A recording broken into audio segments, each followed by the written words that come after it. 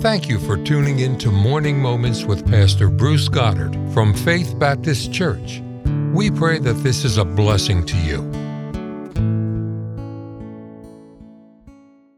Well, it's a great life living for God, and how could we ask for a better master and father, a better friend? Greatest honor and privilege of all of our lives is that God so loved the world, how he would love us, why he would love us, and then that he would use us and want us to draw near to him, and he draw near to us. Pretty incredible thing. You sit and think about it. And Jesus warned us, in the world you'll have tribulation, but he said, be of good cheer, I've overcome the world. He told us he's coming back again for us, and he's went to prepare a place for us. So it's a wonderful thing to serve God. I want to take a quick thought today about this thing of some of the trials that we face, and I'll mention that verse in a minute. You know, the sorrows in life are many. We understand that, and the older you get, the more of them you face. I don't see life getting easier as you get older. And, of course, young people have their share of burdens. Their shoulders aren't as strong. And you that are older, you don't feel like your shoulders are strong.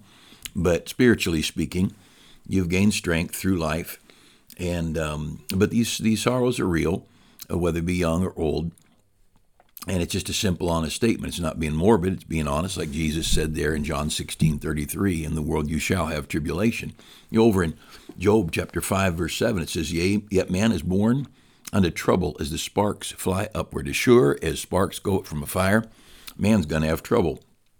A little bit later in Job chapter 14, verse 1, man that is born of a woman is of few days and full of trouble. And so again, we're assured there's going to be some rough times along the way, but the good is so vastly outweighs the bad, and the eternal usefulness and glory. The Bible talks about the glory to be revealed in us. What a day we have to come. So when things are going well, rejoice. And there's a lot of rejoicing. I love my family. I love my kids, my grandkids. I love to see the church house full. I love to see God's people gathering together and going out on, like the Saturday before soul winning. We had, I don't know how many people we had. We had a huge crowd, a great breakfast. And we went out soul winning and to the streets with the gospel.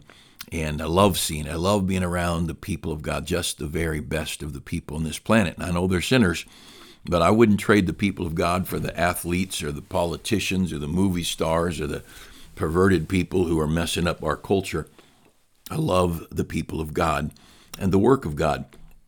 And but the reality is we're going to face some days that are difficult. Now, the thing is, what do? How do we behave when trouble comes?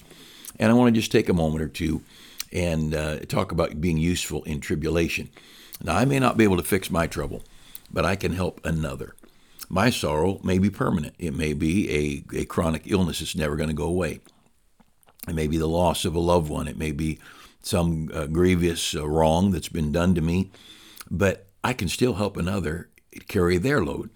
See, when you go to a rest home, bring the gospel and bring music and preaching to a rest home, they don't care that your burdens are heavy. They care that you're lightening their burdens. You bring church to those that are stuck in a home away from family and variety. It's unlikely that they care whether we've got a financial problem or a medical test coming up that are a little fearful. That person in the convalescent home isn't worried about your child because you're there to help them. You're there to lighten their load. We have jail service. You go into a jail, ladies' jail, men's jail. It doesn't matter whether you just lost your marriage, got laid off from your job. It doesn't matter that you got the test from the doctor. They want you to see the cancer specialist. You go into that jail, you bring some hymns, you bring a gospel message, you bring a word or two about the love of God. Oh, those people in that jail, their burdens are lifted and they're encouraged and they're grateful. They're grateful for a break from the mundane. They're grateful for an infusion of hope into a hopeless environment. They're grateful for a touch of spiritual life in a carnal world that they live in. See, our burdens can't stop us from being a blessing to others. Now, they can if we just quit, but they're not supposed to. See, my difficulty may weigh down my heart, but it also may make me more tender, and so I can be a blessing to others. Sometimes when our burdens are heavy, we hear someone tell of their burdens, and we can relate. We can honestly say, whether we do with our lips or just in our heart, I know how you feel. And see, a lot of times, my hurt allows me to be a help.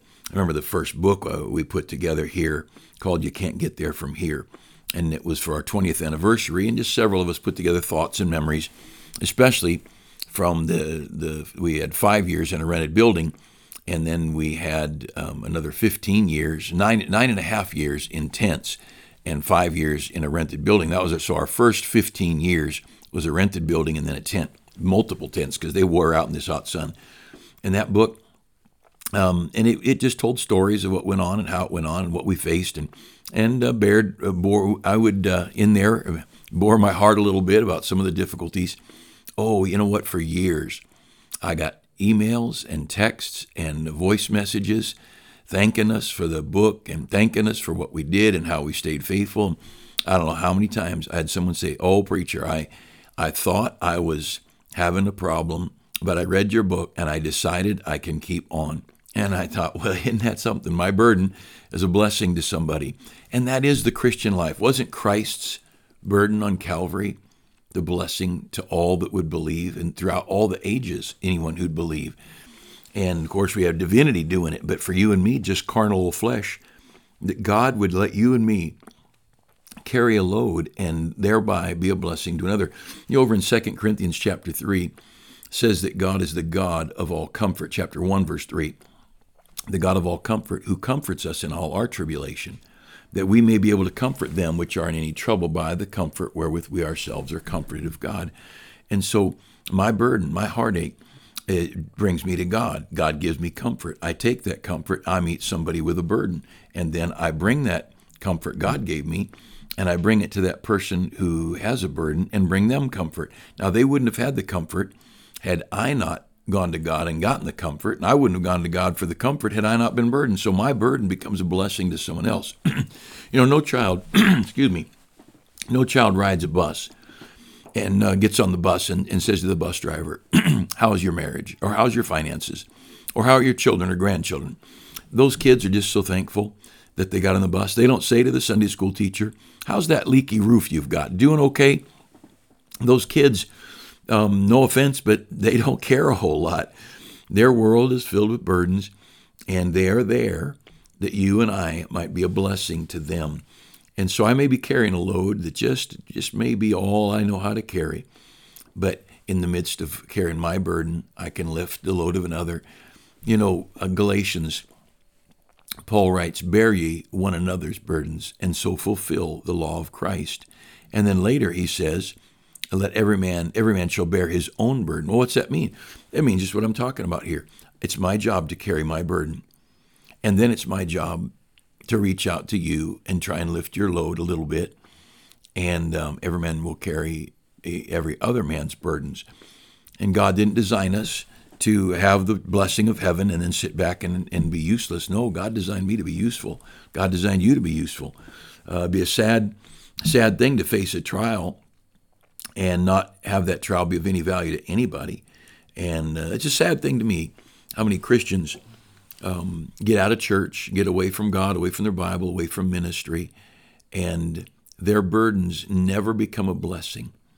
Their burdens and heartache. Of course, we all have burdens and heartaches. The unsaved people have burdens and heartaches. Remember the story of President Trump when he was running for election. He said he was walking on the street with somebody, and it was when the real estate market had collapsed, and he was in the red. Not that he didn't have stuff, but his stuff was worth nothing, and he was broke, and he and whoever he was with walked by a person sitting on the sidewalk, broke, homeless, and he said, "That guy there, he's got more than me, because I'm in the hole, and at least that guy's at zero with nothing. I've got less than nothing." And there's a millionaire who had gone through some great trials, and then he became president, and boy, did the trials get serious. But may we accept our trials. Hey, Christian, let's accept our trials as tools from God, that those tools may allow us to be a blessing. Like that song, "Out on the highways and byways of life, many are weary and sad, carry the sunshine. That's our job. Carry the sunshine, making the sorrowing glad. Make me a blessing. Make me a blessing to someone today. Hey, let's determine to use our trials to be a blessing.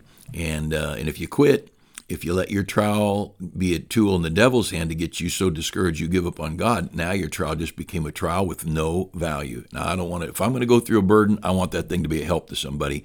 And so may your blessings to others come through the trials that God entrusts you and me with. Hey, have a great day. Thanks for joining us.